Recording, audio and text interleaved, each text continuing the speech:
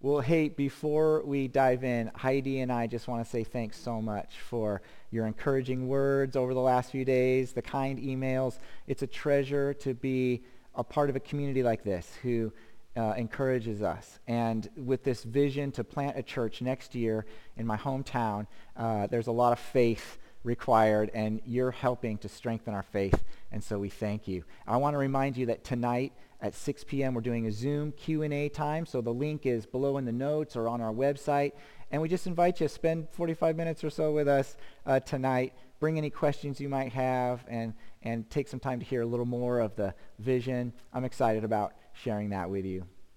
Well, this passage today invites us to some really life-changing experiences. It invites us to see Jesus for who he really is, his power, his glory. It invites us to discover love, to kind of get a glimpse into the kind of love that God has for us. And then it invites us to leave behind fear and to step forward in faith. And these are huge invitations for folks like Heidi and I, in the place that we're in, of course, to trust God with this new step of faith, this new journey in our lives. It's important for anyone following God or wanting to listen to his call. I mean, honestly, it's important for anyone who just wants to wake up in the morning, right, and face this world that we live in right now. Maybe with all that's happening around you, it's hard to get a view of who Jesus is. Where is he? What is he doing in all of this? Maybe with the drama on the internet or swirling around your life around politics or the world or whatever, it might be hard to discern what love looks like. Where is real love?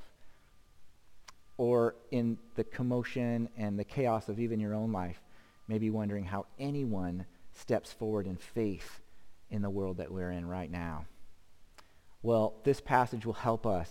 It'll invite us to these powerful moments, and so I'm excited to explore it with you.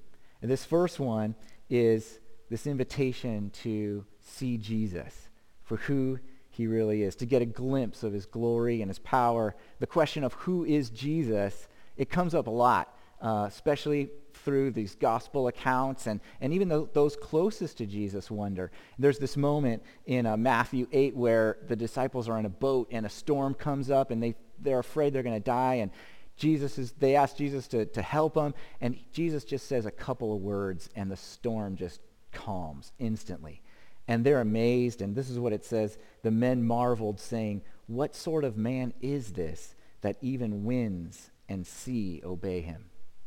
And even after the resurrection, one of the disciples, Thomas, he's still unsure, and he wants to see it to believe it, you know? And so what happens in John 20 is that Jesus appears to the group where Thomas is, and he says to Thomas, "Put your finger here and see my hands, and put out your hand and place it in my side. Do not disbelieve, but believe." And Thomas answered him, "My Lord and my God." So this question, who is Jesus? It's important. It's important for you and for me today. Who is Jesus to you? Let's follow the disciples here and get this glimpse into who he really is. I'm going to be reading along with the New Living Translation. You've heard it read in the ESV a moment ago. Here's how verse 1 starts out. Jesus took Peter and the brothers, James and John, and led them up a high mountain. So this is the setting.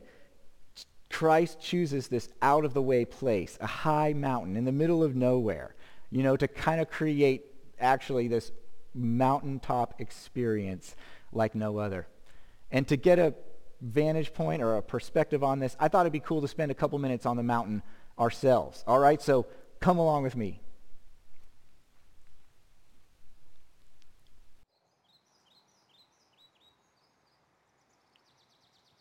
Hey, welcome to the mountaintop. Here we are, top of the mountain. What is it about places like this? Well, one, isn't our perspective changed in such a big way when we're in places like this? We see things differently. Our vantage point changes. We hear things differently too. There's some sounds and noises still, but it's not the same as the noises of our regular chaotic world below. When we get to real quiet places, oftentimes we can actually hear in new ways. And sometimes it's there that God speaks to us and reminds us who he is, who we are. Jesus himself got away to mountaintops like this often to pray and talk to his Father. We all need places like this. Maybe you, with isolation and the quarantine season, have found yourself maybe kicking and screaming, being pushed into more isolated places than you had ever imagined. And even now, it could just be you watching this, or maybe just a few family members around your TV or computer, and you might be wondering, why is this a special moment? Or how could God use, or why would he choose to use this moment to reveal himself or do something miraculous or special? But it's exactly this kind of place that Jesus chooses to reveal himself to the disciples here in this passage. This is exactly the kind of place, just this small group of people, that God chooses to show up in a special way. So I invite you, would you kind of circle up, lean in, and let's follow along together and see what the disciples see.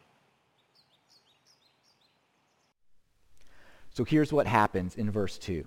As the men watched, Jesus' appearance was transformed so that his face shone like the sun, and his clothes became white as light. Suddenly, Moses and Elijah appeared and began talking with Jesus. So here's this astonishing moment, this pivotal moment. And it's astonishing, it's pivotal because no one had visibly seen Jesus reveal his true divinity like this, visually. They'd seen him heal miraculously, they'd seen him speak transformatively into people's lives, but never like this. This is pivotal because it squarely places Jesus as God, as divine, from heaven. Not just another human teacher or a prophet. And the fact that Moses and Elijah appear with Jesus back from the dead in this moment is miraculous. It shows Jesus' power over even death. The transfiguration, this moment here, it's been seen throughout history as a glimpse into who Jesus really is. Artists throughout the centuries have been trying to depict this scene for us to help us enter into it. Here's this first one from 1408. One of these early paintings, Theophanes, a Greek artist. He was born in the capital of the Byzantine Empire in Constantinople and studied art and philosophy at the university there. We see the symmetry of Christ, these bright colors, compared to the sort of darker, random blob-like shapes, of the disciples, their humanity and brokenness. This next painting is a little bit later from Italian painter and architect Raffaello Sanzio da Urbino, better known simply as Raphael, lucky for me. He died at the age of 37 on Good Friday in 1520. And this painting, even in its unfinished state, was considered by Raphael as his greatest masterpiece, the Transfiguration. He was so proud of it, in fact, that this is what was displayed on his deathbed. The Transfiguration, metamorpho. It comes from this word metamorphosis, right? A verb, to change into another form. It also means to change the outside to match the inside. And in the case of the Transfiguration of Christ, it means to match the outside with the reality of the inside. Christ is the light. And John 1:5 says, his life brought light to everyone. And that light shines in the darkness, and the darkness can never extinguish it. Jesus says of himself in John 8:12, I am the light of the world.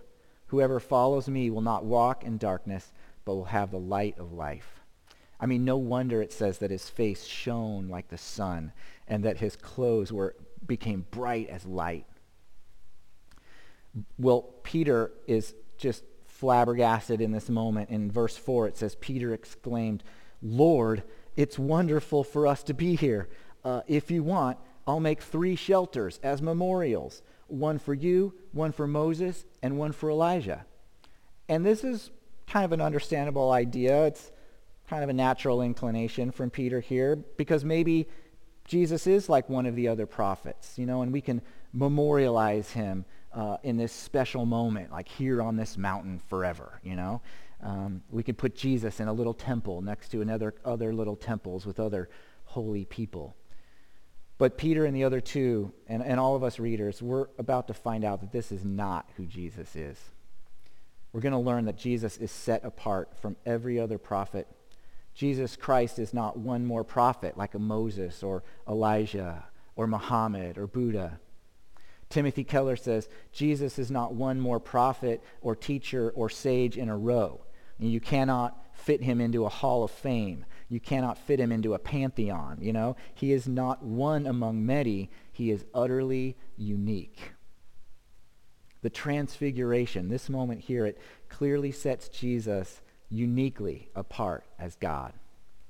And this reveal, it takes out any middle ground where Jesus could simply be a good teacher or a wise prophet, because we can't separate Jesus from this moment right here. Either he's God or he's deranged, and this whole scene is outlandish. Like C.S. Lewis said, he's either a liar, a lunatic, or he's Lord. So again, who is Jesus to you? And I invite you to hold that question for a moment in your heart. It might not be a question you answer with a word or a statement, and maybe avoid giving that kind of quick Sunday school answer right here. I think it's really a question that you answer by looking at your life, your behavior, your values. How has who Jesus is impacted or affected your life? I hope and pray that, like Thomas, you'll come to see Jesus and you'll declare, "My Lord and my God." The three disciples on the mountain witnessing this holy moment, they're in awe of his glory, of course. They're just blown away. But they're soon going to see that Jesus' glory and his power, they're found in the context of love. Well, let's look at verse 5. It says, "But even as he spoke, a bright cloud overshadowed them, and a voice from the cloud said, 'This is my beloved Son, who brings me great joy. Listen to him.'" So the first thing to notice is this bright cloud that envelops him. It's the same wording and imagery as in the Old Testament when Moses was up on Mount Sinai. You might remember, if you've read that story, he says, "Show me your glory, Lord." And up on this mountain, God's presence, his glory, is depicted by this bright cloud, and there's thunder and lightning, and it's scary. It's kind of ominous, And Moses comes down from that experience, and the Bible says that his face glowed from this reflection of being in the presence of God. And then over the course of days and weeks, this glowing kind of faded, and so he wore a veil to kind of cover up the disappearance of this thing, this experience. But it was scary too. God said that no one can see my face and live at the time. So there was instructions, don't go near the mountain when God's presence is there and the thunder's going and the lightning. If you touch the mountain, you'll die. It was intense. And so that's kind of the same cloud that we see here. But in this instance, this bright glory cloud comes around them, and they don't die, they live. It says right here that they actually saw his glory. They saw his face, and they lived. So what is the transfiguration telling us here? What does it mean? Well, it's teaching us that Jesus is not only God on the other side of the smoke and the lightning and the other side of the chasm between us, that he is also somehow the bridge over the chasm. This is telling us Christianity is different than any other religion on the face of the earth, because every other religion tells us that we must do things to bridge this gap between us and God.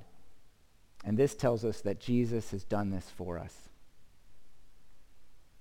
The disciples, they didn't bring a sacrifice up to the mountain with them, did they, for this moment? They weren't ready for this. They weren't prepared with some kind of special offering to appease God, and they didn't die. They lived. Why? Because Jesus was the sacrifice for them. They didn't come to this moment with some kind of purification, cleansing process, washing themselves up to present themselves to God. And they didn't die. Why? They lived because Jesus was perfect in their place. And Jesus, for us, you and me now, he is our sacrifice. And he is perfect when we are not. And there's this booming voice that comes from the cloud. And it says, "This is my dearly loved Son who brings me great joy. Listen to him." In the Message, it says, "This is my Son, marked by my love, focus of my delight." This is my Son. You know, this has happened before.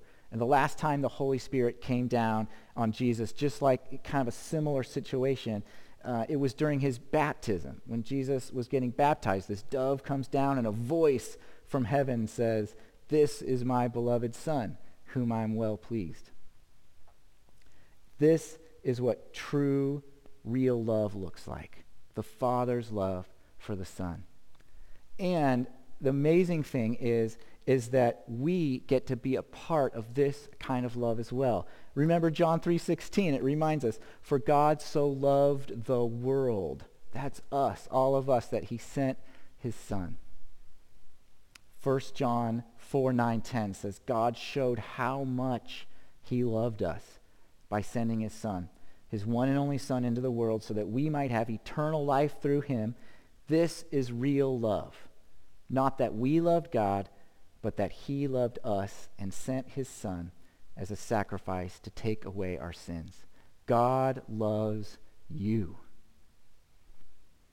John 1:12, "But to all who believed and accepted him, he gave the right to become children of God."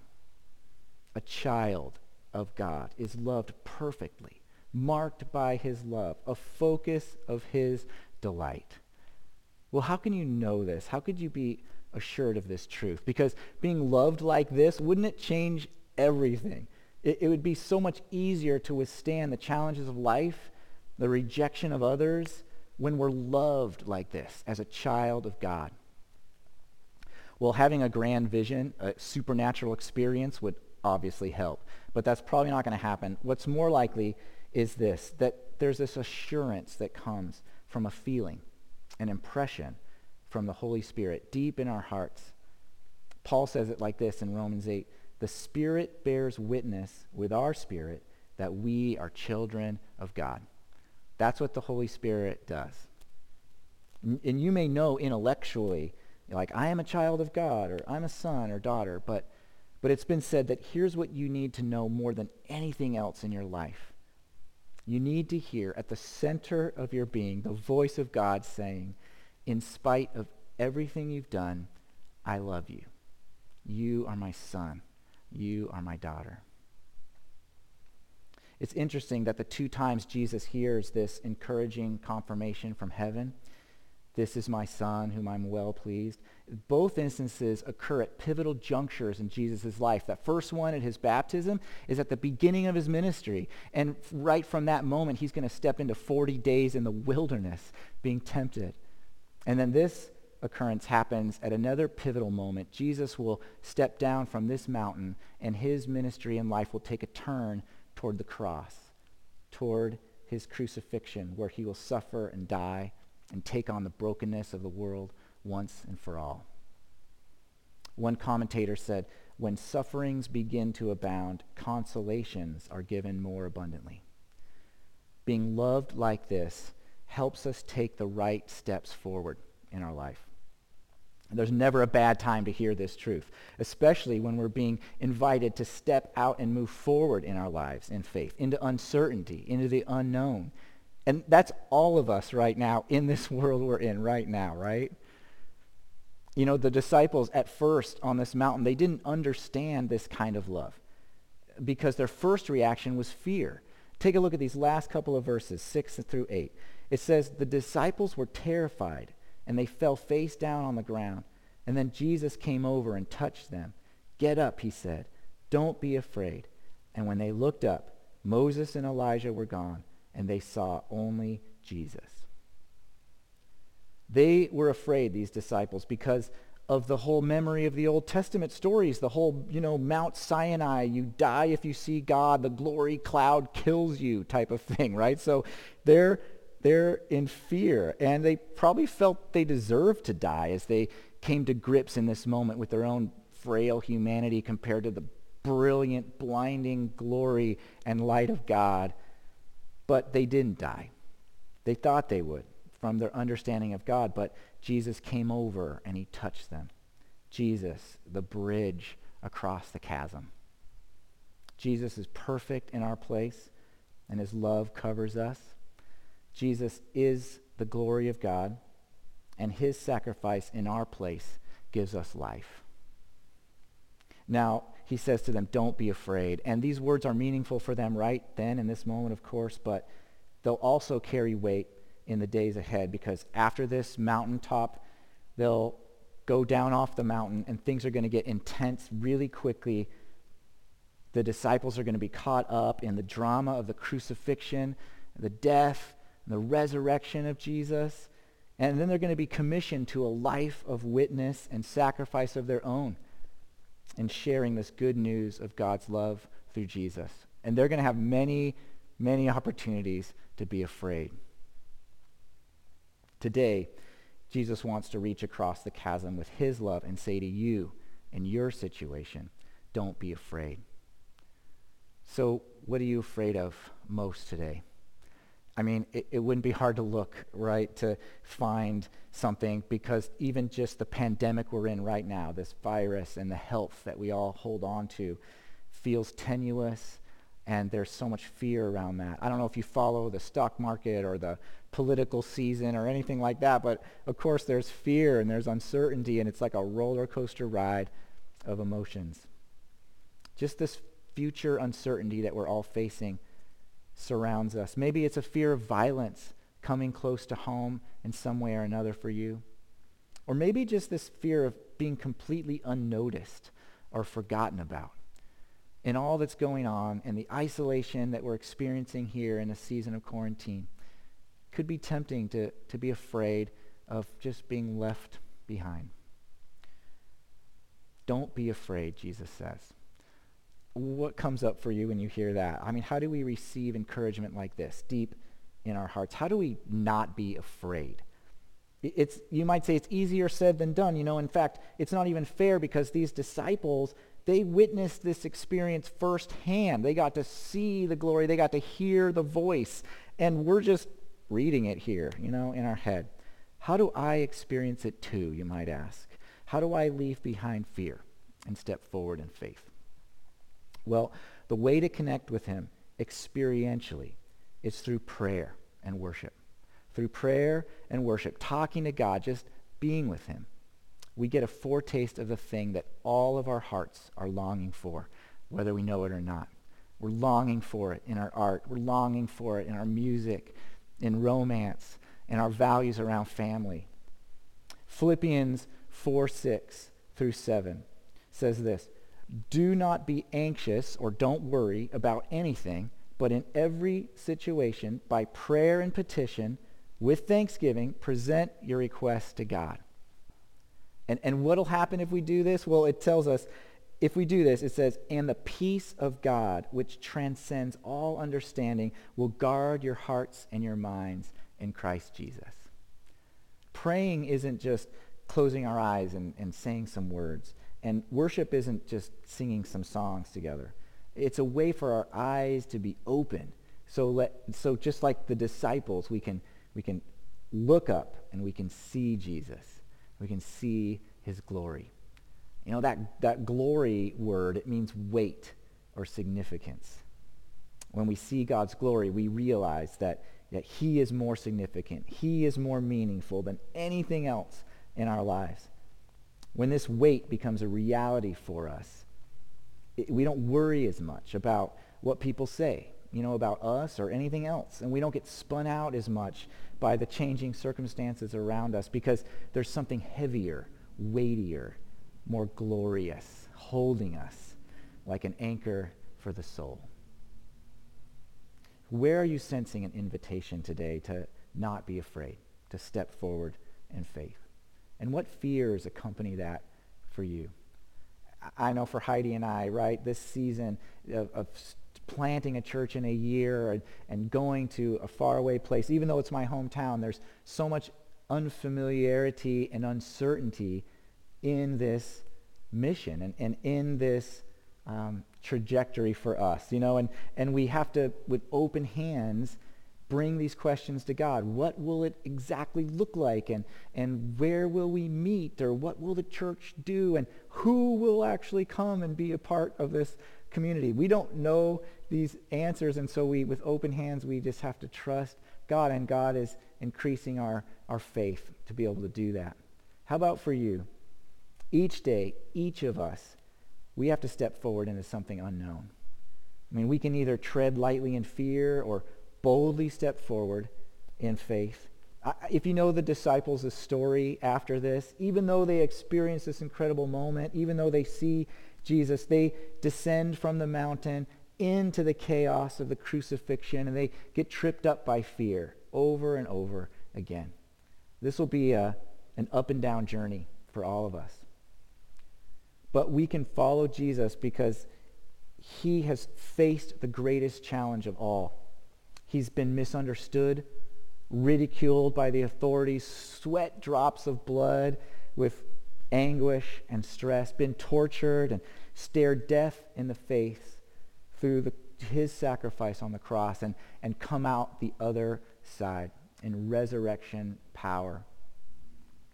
And he goes before us here, and he can lead the way. So today we come off the mountain and we step back and just kind of consider, what do we come away with from this passage, from the transfiguration? Well, we get a glimpse of who Jesus is, his glory and his power. And we get invited into God's profound love. And then out of this confidence of being loved by God completely and perfectly, we can not be afraid as we step forward in faith in our lives. Today, if you're here and you're listening to this, and maybe for the first time or in a fresh way, it's grabbing your heart, you want to say, along with Thomas, you want to just declare this, Jesus, my Lord and my God. I want to invite you to do that as we kind of close in a prayer in a moment, to put your faith and trust in Jesus.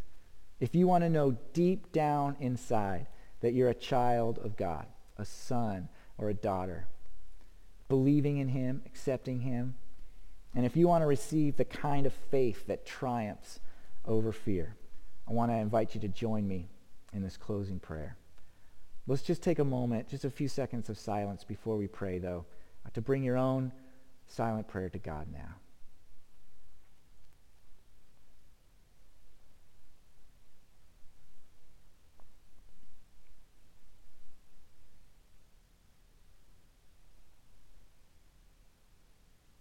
Well, Jesus, I pray for those listening today, those far and near to you.